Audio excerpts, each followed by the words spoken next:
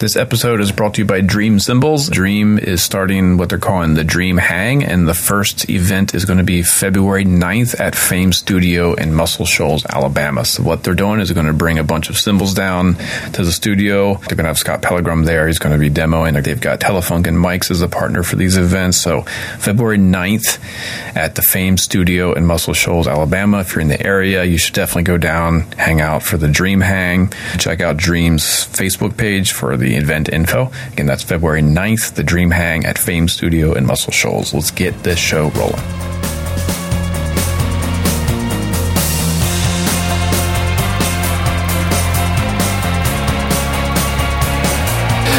Whoa, welcome back from NAMM. Yeah, it's been a week. I can't believe it. I feel like I was just there. I know. Literally. It is so awkward when you and I are in the same room together. Like, we do not know how to talk to each other. Without being separated by a screen, you and I do not know how to talk to each other. But we've also, you know what I was thinking? You and I have never once ever been alone anywhere. We've only been in groups. That's true. So it's kind of an awkward social situation already. Yeah, it's weird. I mean, yeah, especially group with people that I see once a year, and you want to be like, hey, right. How you doing? How you doing? How you doing? Hugs and germs and everyone. Let's... Hugs and germs. That's our new shirt. Hugs and germs. Mike and Mike. Speaking of which, I did not get a, knock on wood, not a tinge of any kind of NAMM hangover whatsoever. Congrats. Me either, man. Mine obviously due to how little I was there, but I don't know what it's got to be like for A&Rs, because A&Rs, they are the destination for every young drummer to make it to them to be like, hi, my name's Bob. I want free stuff. Here's all my slobber. Yeah. Yeah, exactly. I did have one. I met I saw Nearzy just kind of walking through the hall, just surprising, and he had the artist that he's been playing with him. Okay.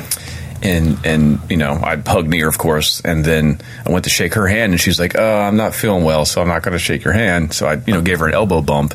But then... That was very nice of her. Later, I hung out with them at Starbucks, and she wasn't sick. That was just her strategy for not having people touch her. Nice. So once we were more of like, oh, okay, you're not a total weirdo, I can shake your hand. Get even a hug in. Yeah.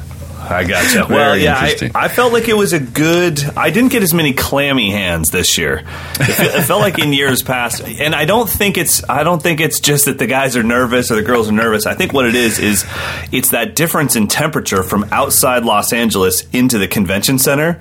Yeah. People's bodies just react weird, and they come up and like they give me that slap where I'm like, God, dag nabbit, what is that sound? So I felt like I got a good... I just want to let you know, if you met me at NAMM and you gave me a little five or a hug, I want you guys to know you guys had really dry hands, and I appreciate it. I didn't get sick. Thank you very much. Yeah. It was good times. I also went to bed super early. I made a point to not let jet lag change my rhythm, so I got up early and went to bed early every night. So I think all of that... Man. I don't feel like I missed out on the craziness after 10 p.m. I'm okay with it because I didn't get sick. I also learned a strategy to enjoying NAMM. I mean, if you're not going there to work, if you're going there to attend, and that's to bring a first-timer with you.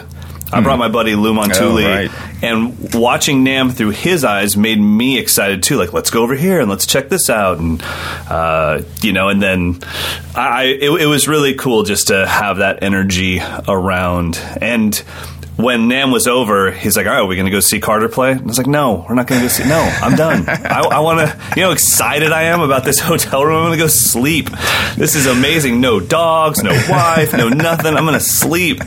And he was like, heck no, we're going out. And I was like, And sure enough, we got there. Luckily, I ran into Rich Redmond right before walking in, and he gave us the heads up that we were attending the Canadian Appreciation Convention, which I did not know about. He's like, hey, heads up, this is not for y'all. And so that was cool. And by the way, what was awesome about seeing Rich, so we see him, we bump into him. I haven't seen him in a while. We're talking for a little bit. He goes on, and Lou is like, I thought you were positive. That guy's on fire. I'm like, oh yeah, that dude's a ball of happiness. I love Rich's energy, especially if you're just wearing down at the end of the day. Get 2 minutes in with Rich, and it's a 5-hour energy drink. That's true. He's going in. I saw him. He was hanging out at the. Again, the cool part about NAMM and also the frustrating part is you can't actually organize meetings. It's just like, oh, there he is over there, and I run. So I saw Rich was posing next to his blown up photo at the Remo booth, and it was just perfect. I mean, he was doing like the same pose of his photo. Oh no, he's so good at it. He's so good at just he's what awesome, is the British term, taking a piss out of himself. Right. Yeah. He's a good dude, man. It was good to run into him. And then, it was cool, and I was talking to Carter about this the other day, but it was great. And by the way, for any new podcast listeners, we're talking about seeing Carter McLean play with guitarist extraordinaire who I talked to, and he's really good. Charlie Hunter, good at the guitar. And so anyways, we went to see them. But what I really liked about that is it wasn't a drum hang. If you and I were at the Sabian party, I would have, or I don't know if they still do that, but I remember I used to go to Sabian Live or whatever. Mm-hmm. It was 2,000 drummers. Yeah. And it was rad, but just like you said, you can't really talk to anybody because everyone's there, and it's just so much chaos. The fact that you, me, Lou, Carter, Rich Stitzel got to just hang a little bit and have some conversation, I thought that was great, man. Yeah. Yeah, it was definitely cool. Now, so I don't know if anyone listening is a sound technician and might work trade shows. That show was too freaking loud, dude. Yeah. It was so loud. I was like, Carter's up there playing as light as he can, and my ears are bleeding. I think he was kind of bummed just about that in general, because he's like, "No, man, I'm good. I don't need any mics." And he said the sound guy was like, "I'm miking your snare drum." I was like, "All right." And that's it. I'm telling you all right now, there is no level you can get to, unless you're Dave Weckl, where it doesn't still happen to you. It does not matter how good you are at the drums. The sound guy will always be the sound guy. And you're at his or her mercy, so it's like, all right, it is what it is. Let's go in. But it's funny. That was my first time ever seeing Carter play live in a band. I mean, I've seen him. We've done clinics together and stuff, but I'd never seen him play with Charlie, and it was really cool. I think Charlie Hunter is like, if you're not paying attention, you can kind of overlook how just virtuosic that man is. He's playing bass and guitar at the same time, bass lines and chords and soloing over top of it and being right in the pocket and totally interacting with the band. I mean, he's freak show virtuoso. It really could just be his happiness. Like, he's so smiley while he's doing it, it makes it look like it's no big deal. Yeah. And right. I felt the exact same way. I was like, wow, this is just incredible. But that was a good hang for sure. Okay, so let's get into NAMM. Oh, by the way, Ryan Halsey, great intro. Thank you. Yeah, that song is by Ryan Halsey's band called The Gravity Drive. So if you want to check them out on Facebook, Twitter, Spotify, it's The Gravity Drive, 2 words. That song is called Wake of the Dawn. He says he recorded this at Middle Farm Studio in England, which is where Matt Halpert and Alex Rudinger have recorded. Pretty cool. Dig it. Ryan's a good dude. He's been a student for a long time, and I got to see him in person when I did the clinic in Bath, England, and we got to hang for a little bit. Really good dude and very, very good drummer. So thank you for your intro beat, Ryan. Everyone out there, if you want to be featured on our intro and outro, just send those in to Mike to Modern Drummer, but mdinfo@moderndrummer.com, right? Yep, and please include a link to download it because the attachments are not always transferring over. Perfect. Okay, so NAMM 2019, let's just go big picture. How did you feel that the show overall was? Was it the exact same as you've always experienced? Was it a drop-off? Was it a bump up? Okay, we've had a lot of talks about this with people here, and people have been to the show a bunch. I saw this year as a major philosophical turning point for NAMM, the organization itself. It did not seem like an exclusive event. This was a full-on 3-ring circus. Come, everyone, bring your kids, bring your dogs, bring your moms, bring your dads, and just have your way with the entire music industry all at once, which I can understand if the industry needs just energy and momentum. Cool. So I think for an attendee, it might have been one of the most kind of exciting and dynamic shows. For a dealer or an exhibitor, it might have been the most frustrating show of all time because almost no one was there to actually buy anything. It was just literally a shopping mall of people walking around. Right. So for me, it was really hard for me to do any kind of reporting. In fact, I just called an audible on the first day and said, heck with it, I'm not going to post anything online during the show. There was just too much. Like, I couldn't get into the booths to actually look at product most of the day. There was just so many people. So I agree. And I was only there Thursday and Friday and still felt a little bit of that. I can't imagine what Saturday and Sunday was like. It was just mass chaos. So it's kind of like, I can see the strategies. The companies that are well established are thinking, okay, do we go upstairs? Do we get a private room, make it appointment only, just our dealers? And that's working for companies that don't need the just general exposure and excitement. Right. Then the companies on the floor, it's like, throw your hat in the ring and just hope someone comes over and checks out your stuff.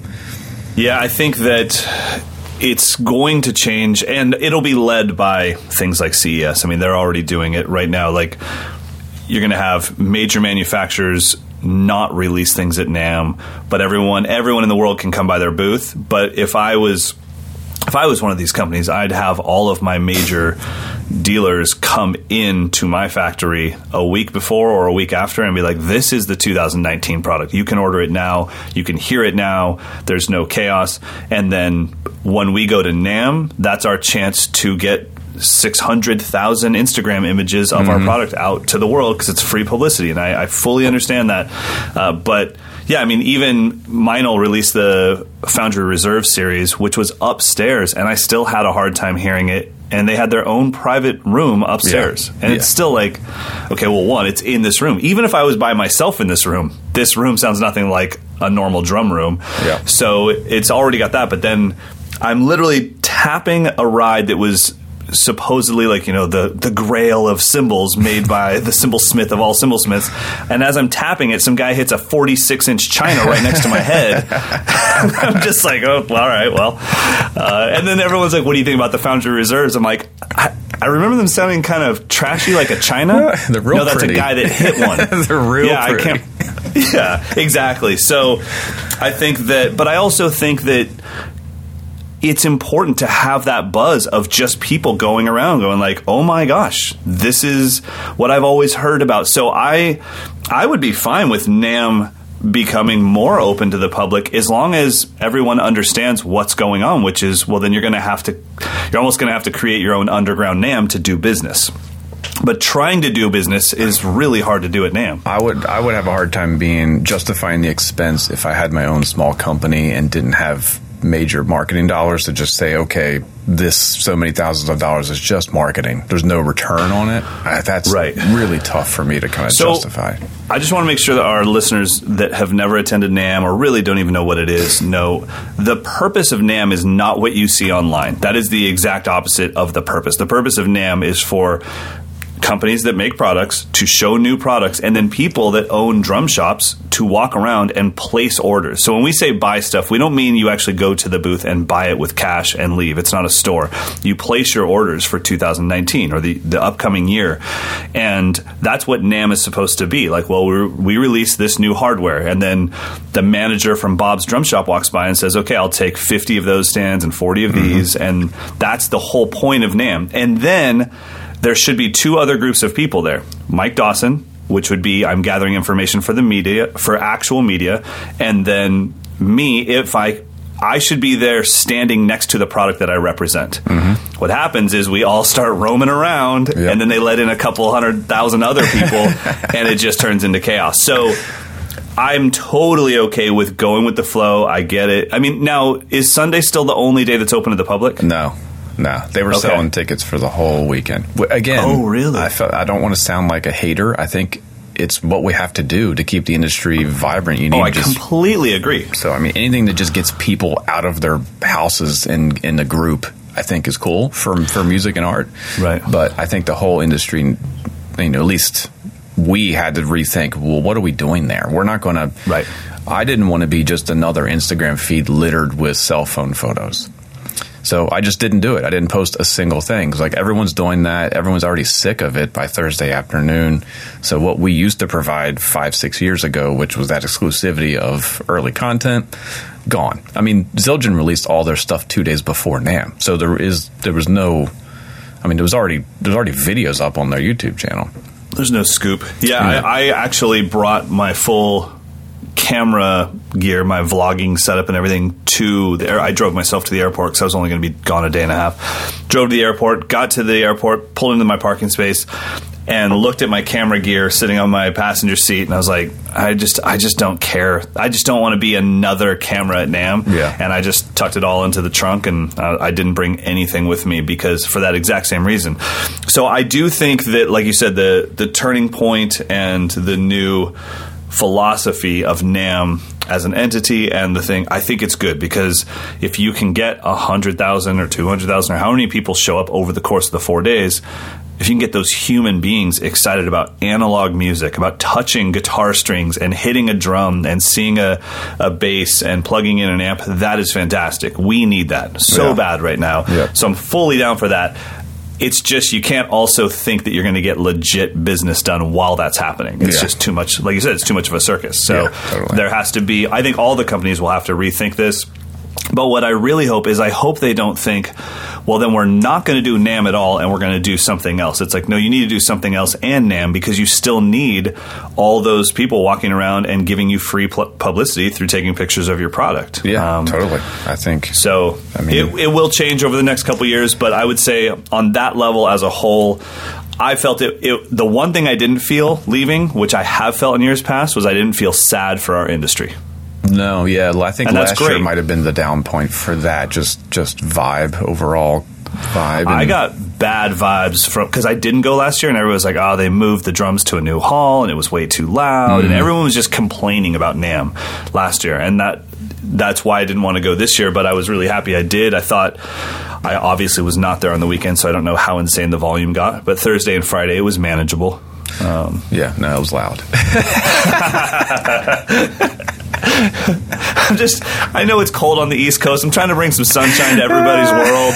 No, but it was cool. Good. I mean, but again, that energy I think is really important right now, and it was just kind of cool for me to actually spend face-to-face time with the people that I deal with on an email level only for all year long. So just spend 10 minutes with a manufacturer and just talk about whatever, I think was just as valuable as me going around snapping photos of every new widget. No, I completely agree. All right, now getting into NAMM itself, talking about new products, I wanted to let you guys in on something that there's just no way you would know what happens, and that is that I had a 1-hour cowbell meeting. I did not know that you could have a 1-hour cowbell meeting. Now, this is about a cowbell that I have approved already. Like, I have said, yeah, I'm good. I love this thing.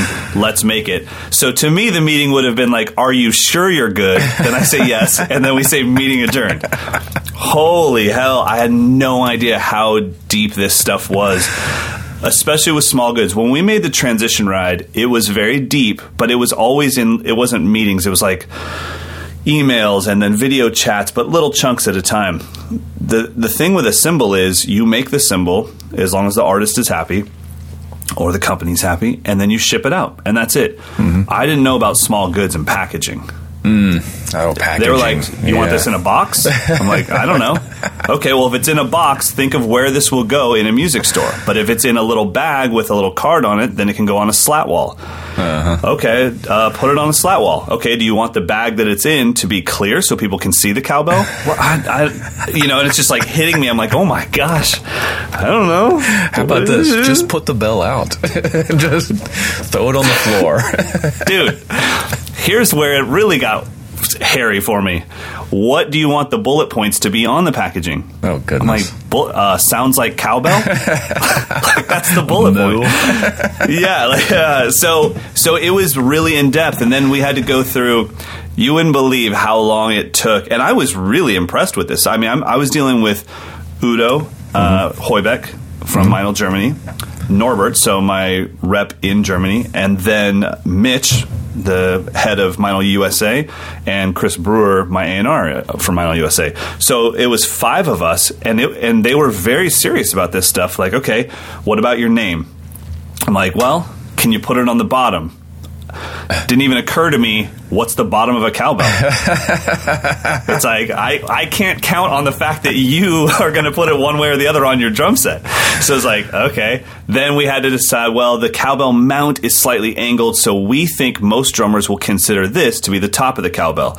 Okay, I want my name on the side. I want it as small as possible. Okay, do you want it on the drummer's inner thigh or on the outside of them? I'm like, I don't want them to see my name. So we had to decide it's on the outside of the drummer's leg. That's where the tiniest little signature shows up. Because my first thought was, can you put it on the inside? Yeah. And they're like, no, we can't get in there with our machine. I was like, that's too bad. So anyways, I mean, going through stuff like that and then trying to... Now, here's something that no one would even think you would have to deal with. And I can tell you, as somebody that's been in this industry for a long time, it didn't occur to me. Who gets the cowbell? Is it Meinl Percussion or Meinl Cymbals? Because they're very different promotional teams, different artist reps, different everything. And it's like, well, you're not a percussion artist. You're a drum set player. You've only worked with this team of individuals. Do we get to promote your cowbell? And does it show up on MeinlCymbals.com or does it show up on MeinlPercussion.com or does it show up on both? Confusing. It was a lot to think about. And then it was like, okay, if it's Meinl Percussion, then we give it to this team. And that's your A&R and that's your promotion team. And it's like, holy crap. And so my thought was, no, this is very much so not an answer to the Latin percussion community. You guys already make that stuff. This is the answer to the person that literally doesn't even know that world exists, but has a couple wedding gigs that require a couple funky cowbell hits, you know? And we were trying to create a cowbell that lives in between that straight ahead 80s rock quarter note cowbell and the full blown, gone bop legit cowbell. Somewhere in between, like, and so that was the goal with this thing. So, but then, like I said, where do you put it? Is it Meinl Percussion or is it Meinl Cymbals? So yeah, it was a very interesting meeting, and I wouldn't have imagined a cowbell meeting could be that deep, but it was really cool. I honestly learned a lot about just the business of the drum industry while dealing with small goods, which I've never done before. Yeah, I mean it's interesting. I mean, it makes sense for if you have a cymbal already out, they should use the same marketing direction with a cowbell, but it does kind of mix the messages a little bit for the brand. It does, yeah. And so it was definitely something to think about. And we ended up in the end deciding, okay, this is a Meinl Cymbals product. I'm a Meinl Cymbals artist. This isn't the beginning of something. Like it's not, let's start with cowbell and then I come out with my own tambourine and then it's not the beginning of anything. This is the end of it. But it's just... Can we mark you on that? Trust me, dude. I thought it'd be a Pandero coming out here shortly. Yeah. Hey, how's it going? So I rented a DVD about Brazil, and I feel like I can make some pretty legit products now. No, it's not going to be that. This was the answer to like the gigging drummer cowbell. Which it's like, okay, no, I'm actually quite qualified for that. I'm the guy that I've studied just like you have, I've studied the best I can when it comes to legit Afro-Cuban music, but it's still not through going there. It's through books, DVDs, watching concert footage, doing the best I can. So I'm not qualified to make those calls or try to say this is the cowbell for this genre of music. This is like, I play rock, pop, a little bit of funk. What cowbell should I buy? Yeah. This is at least my best attempt at that. So anyway, so that was a lot of fun, man. Now let's talk about products. Was there anything that stuck out to you? Okay, so I usually have two plans of attack with NAMM where I go try to check out the major companies and see what is going to be the bulk of their push for the year, but then I really try to dig around and find some smaller companies that I've never seen before that I can share. I feel like that's kind of where I can kind of really contribute something is like, maybe you didn't know this company existed, you should check them out. But so from the bigger side, I'm pretty curious to check out Yamaha's Oak Hybrid series.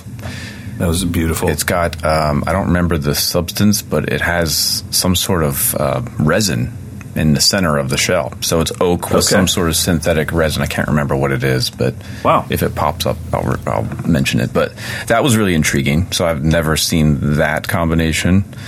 What else was there? They also have new pedals that are... I totally forget that Yamaha is a gigantic corporation that owns a lot of stuff, like motorcycles and jet skis, and so they borrowed some of the look and concept from their motorcycle world and put it into their new bass drum pedal, which was kind of neat. Like the beater looks like a tire, and there's some of the blue parts that you see on motorcycles and stuff. Wow. Pretty neat. I'm surprised I didn't see that. Yeah, well, the problem with Yamaha is they're in the Marriott, so you have to leave the main hall. I did go over there, but I got screwed over by the fact that I thought I heard one of my favorite Wolfpack songs on the radio, and then realized, oh, that's the singer of Wolfpack playing a keyboard to 8 people. I ran over there, completely ignored the entire booth, and just stared at him playing one of my favorite songs that James Gadsden played drums on, and I was like, oh my God, there's a drum set behind him. I could just jump on stage right now and I know this song. So, yeah, I went to the Yamaha booth, and then I was hornswoggled by the fact that they had an awesome artist playing a song. So, bad move, Yamaha. Oh, man. Also, in hardware, this might have been overlooked. Sonar revamped the Perfect Balance pedal. So that I'm curious to check out. I think they just basically simplified some of the features to make it just a little bit easier. JoJo talked a lot about that during the UK drum show because he was playing it and he was kind of showing it to the crowd. And I thought it was cool that they didn't abandon it. They just said, okay, now that this has been on the market for a few years, what could be better about it? This is a company that I was excited to check out. Solid Drums out of Switzerland. He is making stave shell drums using wood that is locally sourced near his factory in Switzerland. Okay. He had some beach drums there that were they were just amazing. A 12. They were the beach? Yeah, they were the beach. So really beautiful stuff. There were a few that really caught my eye that had like a gold diamond inlay or something like that. It was a maple shell with a gold leaf diamond inlay. Just really, really gorgeous stuff. So dang. Solid Drums, they kind of caught my eye. There were a couple weird things there. Amidia Cymbals now has their low volume version. So it's got a bunch of holes in it, but they're using their really high-end Comagene style cymbal. So it sounds like a real cymbal. You could definitely gig with them, like low volume situations. Okay. That was cool. I'm glad to see that other companies are doing their take on that. That's not just for practice or rehearsal. Right. What else? There was A&F. I love that they set their booth up kind of like a garage sale. There's just stuff everywhere. It was pretty rad.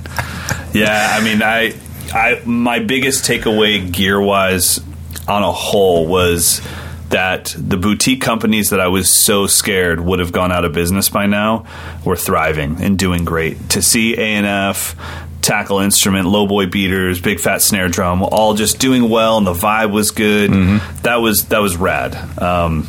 That I really thought that was pretty incredible. And those A&F bell snares, the steel, the brass, and the bronze, they're no joke, man. And what was the 42-inch bass drum? The 40 something? Yeah, that was pretty crazy. Yeah, sounded like a bass drum. I mean, it's at NAMM, so but they're doing great. I mean, they did what I assumed they would do. They expanded, they brought out some new stuff, but they just stayed true to who they are, which was rad. Yeah, those they're not cast shell. They're rolled shell, but they're really thick. So it's like the same thickness as like a bell brass snare, but it's their take on it. Which I asked Rami, like how easy is it to roll like 3mm bronze? he said, yeah, it's really freaking tough. I think he said it took 8 hours to roll one shell. Oh my gosh! Yeah.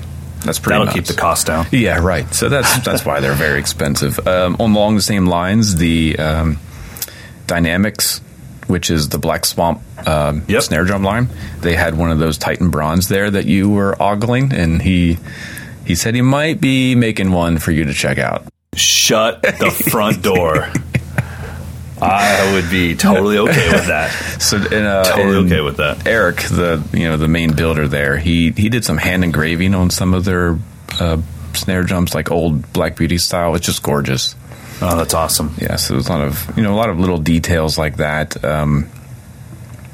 Prologix, they had like a nice little practice setup with a bass drum practice pad.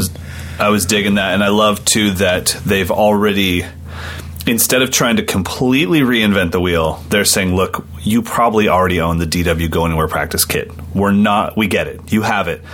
use the hardware for that and replace the pads with these. You know, like the threads on the bottom go right on that DW Go Anywhere practice pad kit. But I got to say, I was really impressed with that bass drum and the swappable inserts for the bass drum practice pedal. I'm not a fan of upside down beaters. There's something very non-natural about them, but if that's the situation we're in, I actually thought that was really cool. It felt good when I played it.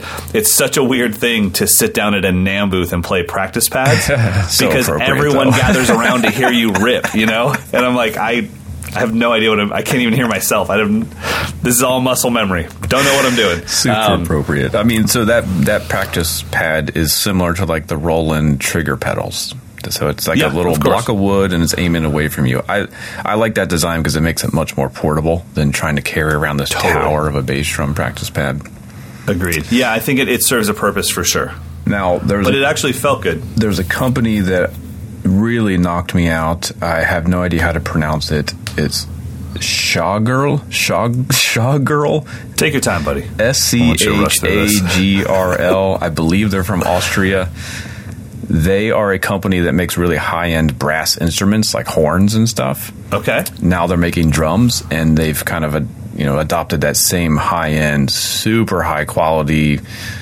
You know, the patinas are gorgeous, so they're doing full. Tell me spell it for me one more time. SCHAGERL. Oh my God! You did great pronouncing that. Shawgirl. How do you say that? I have no idea. Anybody in Austria can help me out here. Okay, I'm checking out their drums right now. It's I did not get a chance to see them. Were they in the drum booth area? They were in like the back, kind of back against the wall. Holy hell! There was a brass snare on the kit they had there that was, as soon as I hit it, I was like, that is the drum of all drums. Oh man. Yeah, they're like two-piece. I think they're like two-piece shells. I mean, it's gorgeous stuff. Sorry, drum industry. Wow, these guys know what they're doing. This is it's so rad. It's all based off pictures. Yeah. Like, these are amazing.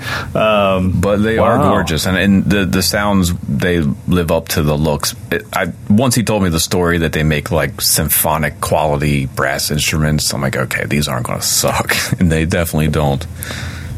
Yeah, these are beautiful. Definitely. You can check out, shawgirl.com. We're so just butchering that. /drums. They're all on Instagram, cool. too. I know I've seen, like, one of the snares is called the Persephone, and it's just amazing. Just gorgeous. That's actually the drum that I'm looking at right now, and they offer it in different sizes, too. You can get 5 by... Oh, thank you, Shawgirl. 14 by 5, 14 by 6.5, and the new 14 by 8, because it's a 14-inch drum. Okay, so I got to tell you, there was one standout company that I had never heard of, and I don't know how brand new they are. Maybe you know a little bit about them. But I was completely blown away by them, and it was a company called Nordic Shells. Oh yeah. So kind of like a customized version of Keller. You know, they've been supplying. Make the shells. I don't know if I should say who. I know they've been supplying some of the small companies that I know their drums very well, and the shells are great. Man, I was just blown away, and they'll cut. So this is, if you wanted to build your own drum and you wanted some exotic shells to do it with instead of just the standard maple or birch Keller shells, which are great shells. This is the way to do it. And I was blown away by the quality of everything and just the options. I was there with Lou, and I was like, Lou, you want to build a drum together? Like, this looks amazing. And they will cut the bearing edges for you, so they'll do whatever you need to be done. But I haven't checked out the prices yet, but that was definitely the one that when I stopped by their booth, I just thought, okay, I have no affiliation with these people whatsoever. Yeah. This is just cool stuff. They're doing I think they're releasing different kind of blends of shell every couple weeks. Yep. So you got all your standard and exotics, but then they're also mixing different species. It's pretty exciting. And we're going to see their shells showing up on a lot of drums here soon. Yeah, really cool stuff. So I'm actually talking to the owner now about just getting something in here for our students to check out so that they could see, like, hey, you could make this on your own. You know, I don't really know. what happens after you get the shell? Like, do you then? I mean, I'm assuming then you start ordering, like World Max parts for it, or well, I mean, eventually it seems like you're gonna have to put in your own work, and that not my thing. When I bought a Von Craft shell years ago, I just sent it to a company and said, "Use this shell, build me a drum the way you build it." Oh, really? it. Okay. Yeah. Okay. Nice. Oh, I finally got to meet Bruce Hagwood, which was awesome. Oh, yeah. What a nice RBH. guy, man. Yeah. So unassuming and such a badass at the same time. Yeah, and very honest. I was like, man, this kid is gorgeous. And the first thing he said was like, yeah, it's a lot of work. I was like, okay. Because that was his full dress where he hand cuts inlays out of the... Yeah, it's crazy. It was amazing, though. I mean, there were some drums there that really blew me away with, like, okay, I am at NAMM, and his kit was one of them. I'm at NAMM, but dang, I can actually feel the warmth of this drum. It's almost like, well, since I can't use my ears, I'm gonna have to use my body. And it's like, okay, that didn't feel like hitting a normal 16-inch floor tom. Yeah. Something just happened there that's beautiful. I had that happen with that, and then there was a wood A&F kit I felt the same about. Yeah. Unfortunately, some of the bigger companies, which all I thought displayed really well this year, their stuff is set up very showroomish purposely so that people don't play their kits. Yeah, they don't want anyone hitting anything, and I totally respect that. Ludwig, don't play their stuff. It's like, it's not to be played. It's funny, I don't even pull out my one stick at the Ludwig booth. I just use my finger and tap the drums. I'm like, very responsive, and that's it. I thought Ludwig had a good showing this year. They always have... I would say for a long time because I didn't go last year, so for the last 6 years leading up to last year, I don't know what it was about the way you see their booth as you're entering the drum hall, because it used to be on the corner, like right when you're entering the drum hall. But it was always such a spectacle of things that don't represent Ludwig to me. It was like, here's a 46-piece chrome kit. Yeah. I'm like, huh? Like, okay, I just walked right past it. This year I felt like, this is what Ludwig is. Yeah. This is what I'm talking about. Like, I feel like there's a bit of a rejuvenation with Ludwig on their legacy. Like, we are Ludwig. This is what we're known for. Classy, classic, all-purpose kind of drums, rather than the huge outlandish stuff, crazy finishes. And I mean, I think it's important to remind people, like, hey, what you think is the hippest thing in 2019, we did that almost 100 years ago. Right. So, just a heads up, like, not trying to steal all your thunder, but we did do that, and I don't see anything wrong with that. I've been begging for Gretchen Ludwig to capitalize on that for a long time, because what are we talking about here? Whether it's the craziest custom build ever or just a Ludwig Acrolite, we're talking about a cylinder with a membrane stretched across the top. Yeah. It doesn't need a ton of innovation. Yeah. Sometimes it's just like, man, just do it really well. So yeah, I thought it was overall good. Any gadgets that stood out to you? Well, let's go into electronic world. Okay. Which is kind of gadgets. Roland has the new TM1, which I was hoping, because it's a stomp box, and I was hoping they'd answered my wishes from a couple weeks ago, where it would be an effects processor plus a trigger module.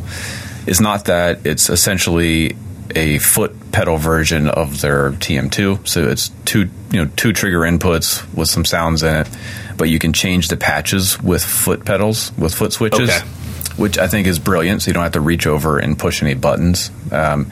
But the other advantage, which I think is really cool, is you can assign those switches to be different things. And one that'd be really valuable is it can be a mute button. So you can turn on and off the triggered sounds in mid-song if you need to, which I think could be really effective for bumping up the intensity during the chorus by throwing on some samples and things like that. So that was really neat. Taking it off during the verse. Yeah, exactly. You can load drone sounds into it.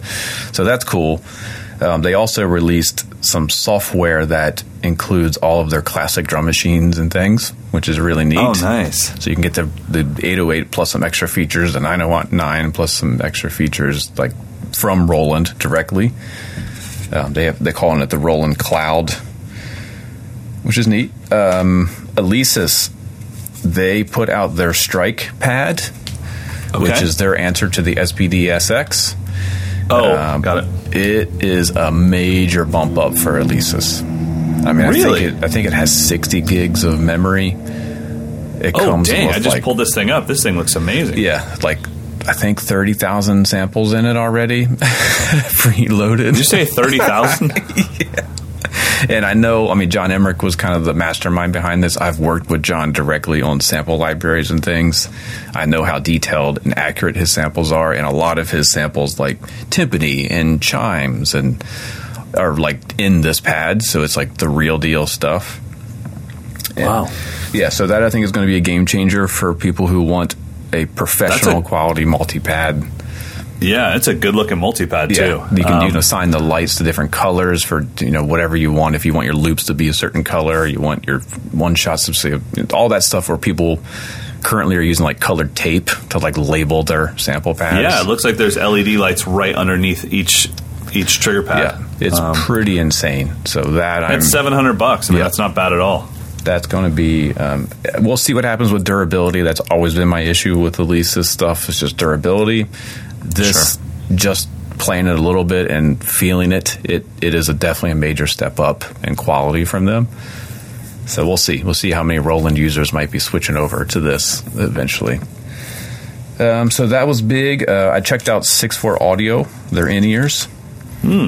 So they had a bunch of they had a setup where you could swap in all their different in-ears and try them out, which was really neat to kind of hear, what does their 8 driver sound like versus a 6 driver.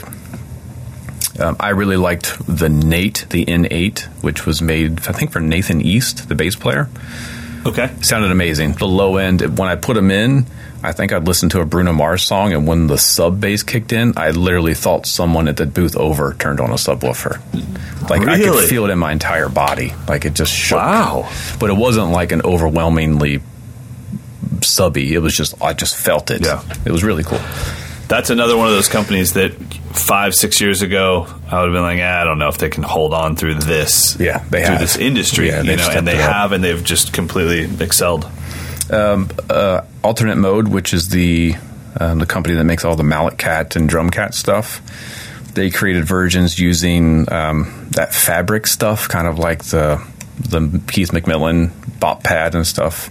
So so he can assign zones on this fabric rather than having to have plastic separating trigger sections. So it looks like a drum cat, but you can hit anywhere on it. There's nothing to like, every spot can trigger something, which is pretty neat. And it's more compact. And they had some other stuff that for the crazy stuff I'm getting into, it was really inspiring. Things that I'd never, things I wish the Mandala drum would do that it doesn't do. So if you're into experimental electronic instruments, check out the new Cat stuff. They've because the drum cat is legendary, but it's a big clunky piece. Yeah. The new drum cat is super compact, and there's none of the like little plastic bits that you can just accidentally hit, and not trigger something. Right. So that's electronics. There's a lot more, but those kind of stuck out. I thought the best marketing strategy for the show was Alpine, the earplug company. They mailed me one earplug and then said, come get your second earplug at NAMM. No way. That's awesome. It was brilliant. Brilliant. That just ties into our humanity where it's like, I have to find this. Yeah, I can't just have one earplug. I have to go there. That's awesome. Was it a good earplug? Yeah, I've used Alpine stuff forever. It's like my go-to general, like going to concerts or playing louder shows. It's a rubber earplug. Okay. Yeah, so they sent me one like the week ahead of time with a personalized note that said, come get your second earplug at the Alpine booth. I love that. That's awesome. Cool. Yeah, there's so many other things. We'll have to kind of like keep revisiting as the year goes on, but it was nice. Soultone has some great... it's like I'd go down the line. All right, elephant in the room, Sabian logo. Let's go into it. Let's go into it. You're going there? I could have brought this up at the beginning of the show, but I was like, I don't want to put you in a weird position. Let me. If anyone listening hasn't seen it, which you probably have, because I think they achieved their goal, which is to have everyone in the entire drum industry talking about Sabian. They've completely rebranded, and their logo is completely different. The general first impression from everyone was, like, why? Why change it? Right.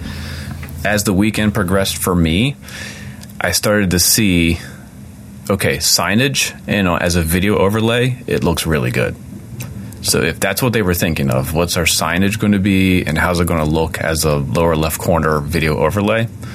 Looks great. I don't know how well it screens on symbols, so maybe they're not going to screen it on every symbol model. I don't know. It's a big kind of wide logo with a thin font that my impression is it didn't look great on the symbol itself. But I don't know if that's the priority at this point. Well, my thought was this one, I don't really, how can any of us predict style? So even though the reaction to the logo itself or the font was negative, 3 years from now, that could be the hippest thing in the world. So I really don't care about a new logo. Yeah. My question would be, why did you need a new logo? So what made me happy about it, and because it was so easy to talk crap about, especially with their tagline, most don't get it. It's like you just gave the entire NAMM floor the line they're going to use against you. Everyone here is the coolest person on earth. Yeah. So I kind of try my best to look past that stuff. My thought was, okay, someone in your company, someone at the top of your company realized nobody really knows what you are. If you go down the line of, like, let's call them the top four for now. Zildjian, I think history and class. Every time. Mm-hmm. It doesn't even matter if I like their symbols. That's just what I think. But they have a thing. Meinl, I think of pushing the boundaries as a big company. Now, obviously, the boutique companies push the boundaries much further. Yeah. But as a big company, Meinl pushes boundaries and is kind of catered towards that boundary-pushing artist, like a Benny Greb or an Annika Nilles. Then when I think of Paiste, I think Swiss precision, flawless symbols. And then when I think about Sabian, I don't know what I think. So the fact that they are thinking we need to have an identity in this world, because we're not going anywhere. I mean, they're a massive company. I would assume globally, sales-wise, they're easily number 2. So they're massive, but they're kind of just there. And they've been there for a long time, and we don't really know what they stand for and what they are. So the fact that as a corporation, they're thinking about that, that's a positive to me. As far as the logo, like I said, the only bummer to me wasn't that I did or didn't like the logo. I don't really care that much about that stuff.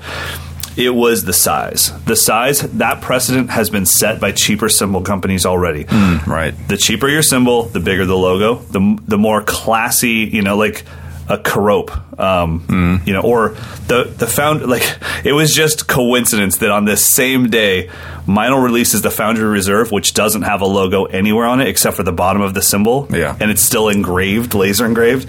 And then this comes out, and it's like, oh man, are you going to put that on Artisan rides and stuff? Yeah, so I don't know that I don't know. I think it maybe just an initial push. Maybe that someone at Sabian can weigh in. I didn't dig in much to see. I mean, if it looked like, they had symbols there that didn't have the new logo on it, so maybe it's just for the new AAX stuff. I'm not sure. Here's the other thing, it was a NAMM booth issue, but if you're going to release a new logo that's controversial, it doesn't look good to have the old logo right behind it on 200 symbols on your display, because then it gives people an A-B, where if you just only had the new logo, it only takes about a day and a half for people to get over their cool kidness and then just be like, well, that's just the Sabian logo.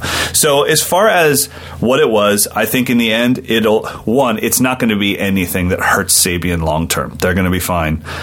I think the fact that they're thinking about what is our identity, because from what I gathered, which is all NAMM rumorville, they really took some time to think about what's our identity, who are we as a company, what are we doing, which it's like, that's so great. I want you guys to do that. I don't want Sabian to go anywhere. They're an amazing company. They've always, I started on Sabian. So as far as the only thing I would say, and like you and I are not in the Sabian meeting, so we have no idea what their goal was. I unfortunately didn't hear anybody talking about Sabian symbols. I only heard them talking about Sabian's logo and their branding and whatnot. And like you said, maybe their goal was just to get people to talk about Sabian in general. And they succeeded. I think it was by far the most talked about thing for the entire weekend. By far. Yeah, I agree, man. Other than that, I will say that I didn't hear any trash talking throughout the week, as far as like, oh, did you see this? Did you see this? Did you see this guy, this girl? It was all really positive stuff. I was kind of stoked on it. Like I said, my biggest thing was I really hope that the big companies understand that you're making drums and cymbals the same way they've been made for 100 years. You don't need to revolutionize anything. Right now, all you need to do is look at your product and make slight upgrades and slight tweaks. And I felt like when I saw Tama's booth, Sonar's booth, Ludwig's booth, unfortunately didn't see Gretsch's booth. We'll talk about that later. But when I saw those booths, I kind of felt like, yeah, these look like Sonar drums. And then somebody would say, oh, and we did this to the Spurs, or we did this to the Throw Off. And it's like, cool. I think there's always room for improvement on moving parts. Yeah, that's true. Yeah, Throw Off can always be better, simpler. Right. Yeah.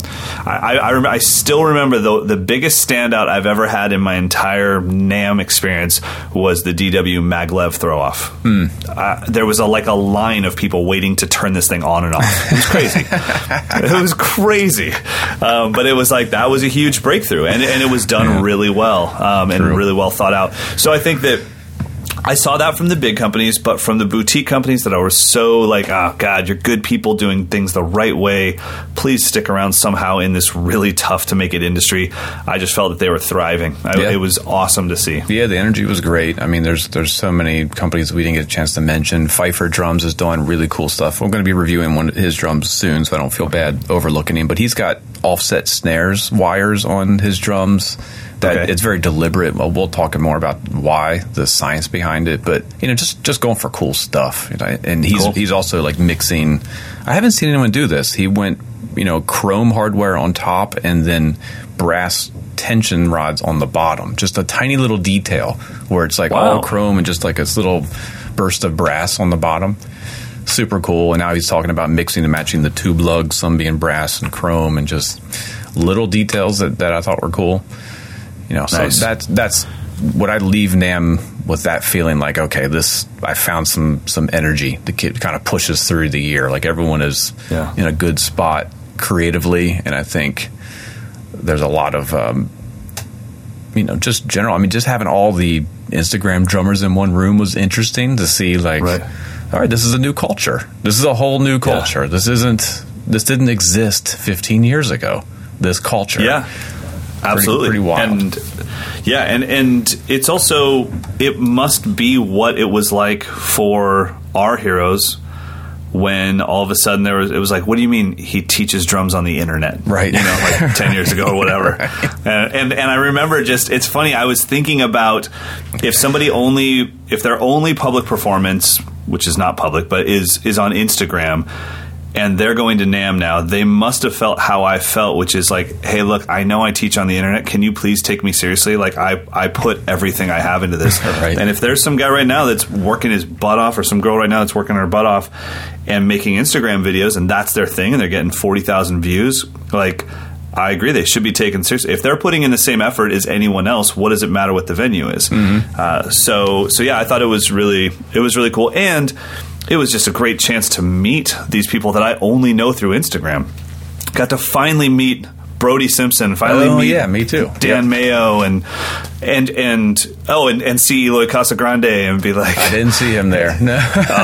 It was cool. And so I mean, seeing those people and meeting them in person for the first time. And I talked to my buddy. There's a vinyl artist that lives here in Sacramento, a good friend of mine named Devin Sumner, and he's part of that Instagram crew of drummers. Yeah, I saw him. But there. He's a fantastic drummer. Anyways, got to talk to him for a little bit yesterday, and I was just saying how the one thing that really stood out to me was that I really didn't encounter any ego. Like, meeting the most famous Instagram drummer is not like meeting the guy that was, in the most famous 80s rock band 20 or 30 years ago. The egos are very different, much more humble. Yeah. So I only encountered great people. Yeah, I feel like the community is really healthy now, and that's a good thing.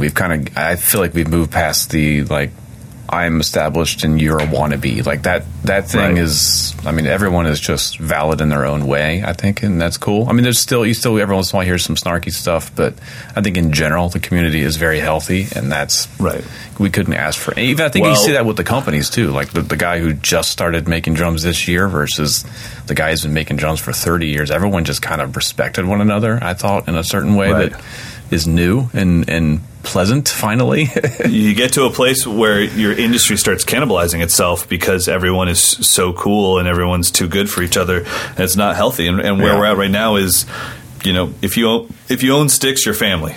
And let's just, move past it. So, good stuff. All right, now, before you go into your spiel, I will tell you that I did stop by the Dream booth, and I thought that Dream wasn't as boutique-y as I have thought of them in the past. I actually thought they were quite amazing. I don't know, it was just their luck of their location, but their booth was one of the quietest booths I was at throughout the whole.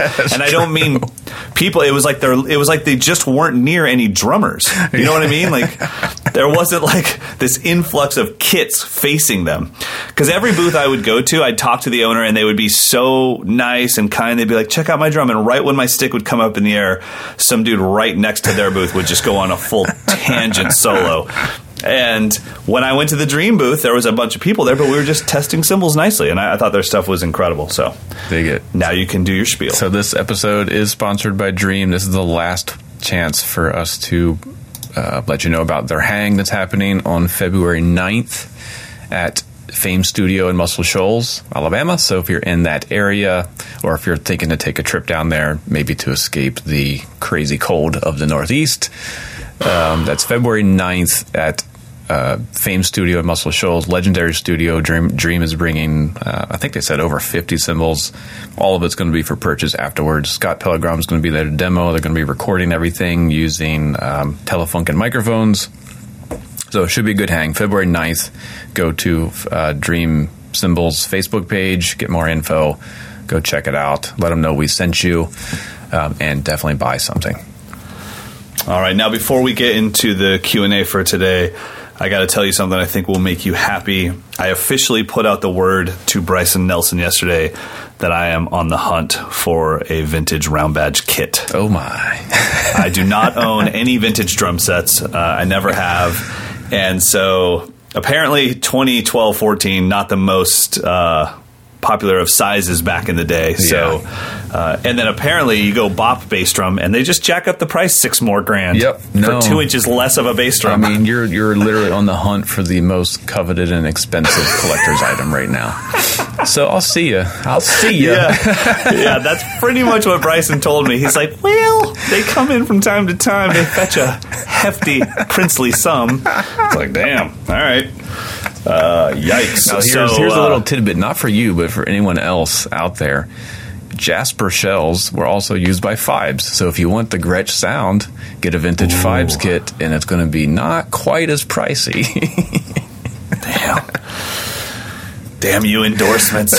That's I was telling Bryson, the one thing Gretsch cannot do for me is get me a vintage kit. Like they would have to then go buy me a vintage kit. So I'm on the hunt. I want one, and because he was like, yeah, I got a great 22, 13, 16. It seems like that was everywhere. Stop sign badge. Yeah, the 80s. Yep. That is the sound, though. That's the Dave Grohl, Vinny Colaiuta, Jeff Porcaro sound. Totally. But that's not what you're looking for. You want like the old 50s style, right? Yep. And so I'm looking for a 50. And he said that one of the more produced outfits in 2012-14 in 50s and 60s Gretsch was a single lug design, like in the middle. That's going it's not my jam. So I was like, no. And then because I said, you know what? This isn't going to be my main kit. I already have my main kit. Let's just go with an 18. And he's like, well, that makes it worse. And I was like, what? He's like, yeah, like a 50s. And I, me being the idiot that I am, I want it like pristine as possible. Yeah. So he's like, okay, if you want a 50s pristine Gretsch bop kit, you're probably looking at like $7,000 or $8,000. And I was like, for what? For 3 drums? Who made it? Rolex? Oh man. Oh, of course you want that. Well, by the end of the conversation, I was like, maybe an old Ludwig is fine, or a Slingerland. What do you got laying around in my sizes? I'm not playing it on camera. Get yourself a Kent. Yeah, exactly. You got like one of those Japanese pearls. Like, let's just fire one of those off from the 70s or 60s. So we'll see what happens. But all right. So we've got an audio question here from Jordan. Hey, Mike and Mike. My name is Jordan, and I'm from Pittsburgh. My question has to do with keeping track of the one and the number of bars in like a verse or a chorus in music. I often find myself second-guessing which bar I'm in a chorus or a verse or something like that. And I was just wondering what tips and tricks that you guys have found to be helpful in feeling a little more confident. I know that counting is a good thing to practice to make yourself more aware of the one and where you are in a bar, but I'm just curious if you guys have found anything to be specifically helpful or impactful in your feeling more confident. I enjoy the show and keep on keeping on. We got to keep on keeping on. Keep on keeping on. Come on, keep the rubber side down. All right. So, first of all, I don't think, unless something would be odd, I can't imagine either you or I currently count bars while we're playing, say, a standard pop tune, right? No, and I think that's the point. You want to internalize that form as quickly as possible. So feeling phrases and feeling reset points in the music, which eventually does become natural, is something you have to realize even exists. When I show drummers that have played for maybe less than 2 or 3 years, doesn't matter what age, when I put on any music and start showing them, I want you to count 4 bars and then just say one out loud, they're shocked at how many times the music starts over right there. Right. And I'm like, everything is written in 4-bar phrases. Unless it's up at 120 to 130 BPM, then it'll be 8-bar phrases, which will still go by just as fast as the 4-bar phrases. So you're going to get used to feeling this. I would say, besides playing and counting your bars and starting to feel that, I think listening to music and being attentive to that 4-bar phrase and feeling time in chunks of 4-bar phrases, I think is really one of the best practices you can do. Is you just put on music in your car and you just start counting to 4 and then start over, and then you'll just start to feel a 4-bar chunk of time as this single block. And I think that to me came from Billy Ward or Bill Ward. No, Billy Ward. Billy Ward, yeah. The Big Time video. Yep. And yeah, I mean, when he broke down what it was like to count quarter notes in up-tempo swing, he's like, do you really want to be going 1, 2, 3, 4, 2, 2, 3, 4, 3, 2, 3, 4, 4, 2, 3, 4, 5, 2, 3, 4, 6, 2. It's like, why don't you go 1, 2, 2, 3, and I was like, oh yeah, that's way easier. So feeling chunks of time is something that has to be practiced, unless you just grew up feeling music that way, you know? Yeah, I think of it as this is how you transition from being the drummer who's focused on the rhythms and the counting and all of that versus the musician who's focused on the piece of music you're trying to play. And so how I get myself out of that headspace is listen to the bass part. Can you internalize what the bass line is? It's probably going to repeat every measure or 2 measures or 4 measures. So once you can sing the bass line or the keyboard part or the melody, it's going to guide you. So I kind of anchor myself on that. And I think of anyone who's not a musician and they're listening to their favorite song, they still know when to come in and when to change to the chorus because it's just natural. So if you just trust your natural instincts and not get hyper-focused on the ones and zeros of the rhythms. And I think the other part of it is, are you trying to play stuff that you don't really understand yet? You have to kind of ask yourself that question. If you're trying to play stuff that's beyond if you can't hear the phrasing or conceptualize the phrasing of what you're doing, then you need to go just take it way back. Write it out. Well, yeah, I mean, if you're holding on to the edge of a cliff the entire time you're playing a verse, how would you be able to keep track of the bars and the phrasing? Yeah, if you're just thinking beat to beat to beat rather than the whole thing. It's a victory every time you get to A1. You're like, I'm still here. No, I'm still here. No, I'm still here. And then it's like, shoot, chorus. That was close. That was close. I got to shoot in there.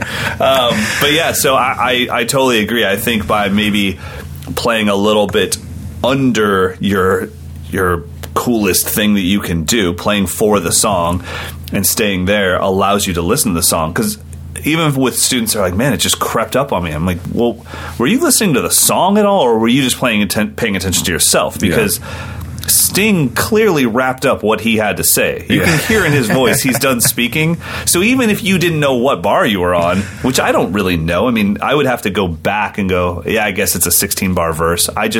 You can just hear when it's coming to its its end. Yeah. Getting your head out of the drums is probably the biggest thing. Yeah, there we go. Nice. All right, next question. Next question. Do we have more?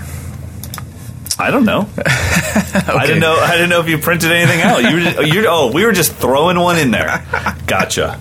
Great. I wasn't sure if you had to cut it. You know what I'm saying? I do have to get going pretty soon, but... All right, one more. This one's from Corey. My question is about my 1969 Ludwig Super Classic. The floor tom sounds boingy, so instead of the pitch going down after you strike the head, it goes up. I have a drum dial and a tune bot, and I've tried even pitch on both heads, the bottom head higher and the bottom head lower, and it's still boingy. I'm using a new Remo coated ambassador on top and a clear on bottom. What is the trick to fixing this? It says I've used the snare weight M1 as a dampener. I love a full resonant sound. I don't want to kill it by throwing towels or foam inside. Without knowing the drum, boinginess usually means there's some kind of buildup of high frequencies on the interior. There's a couple tricks I've done. Light grade sandpaper on the inside of the shell to kind of break if it's lacquered or painted. Something that'll just kind of texturize the inside could help. Ross Garfield, the drum doctor, he recommends putting a strip of foam between lug casings, so it's not actually touching the heads. So that'll absorb some of that high frequency stuff you're hearing. If tuning's not an issue, you might be tuning it too high. Yeah. So explore like the lowest possible pitch of the drum and see if that gets rid of it. That's about as far as I can assess. But you also have to keep in mind that boinginess is probably something only you're hearing. You go 5 feet in front of your drum, you probably aren't going to hear it. So, right. But try that. Those are my suggestions.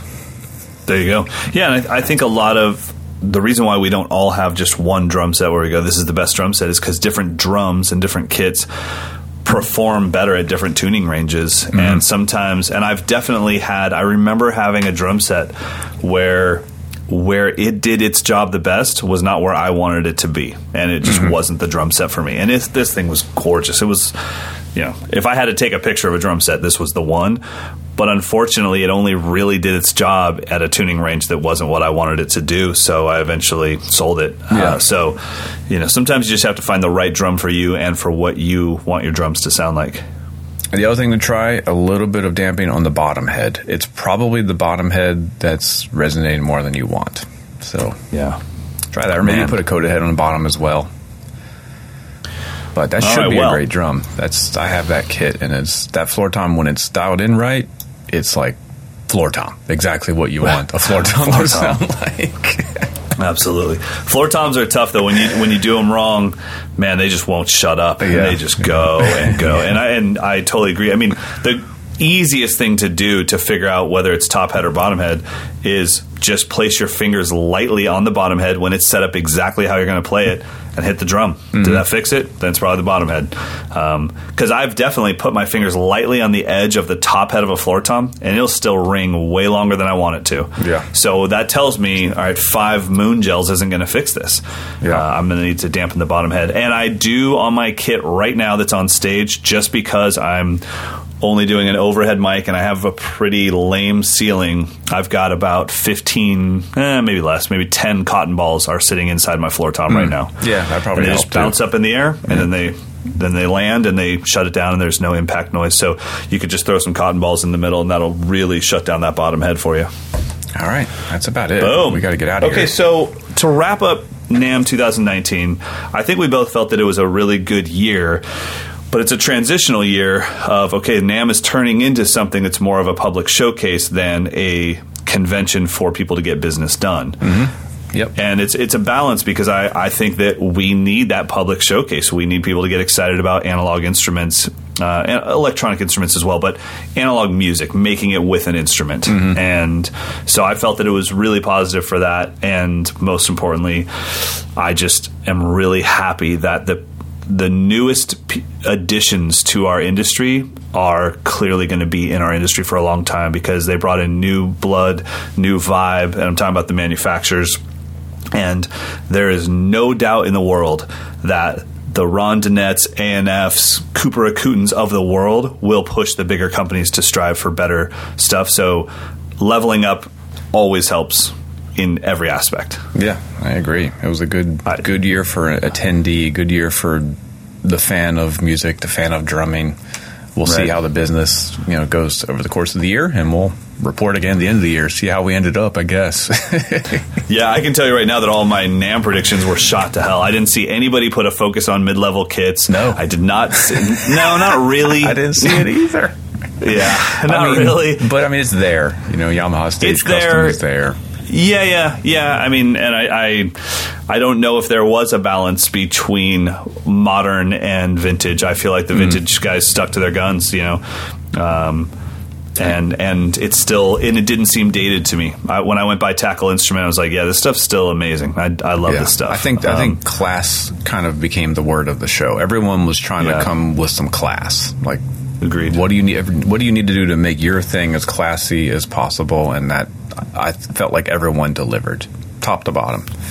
It was great stuff. All right, guys, thanks so much for listening, and it was awesome to meet so many of you guys at NAMM.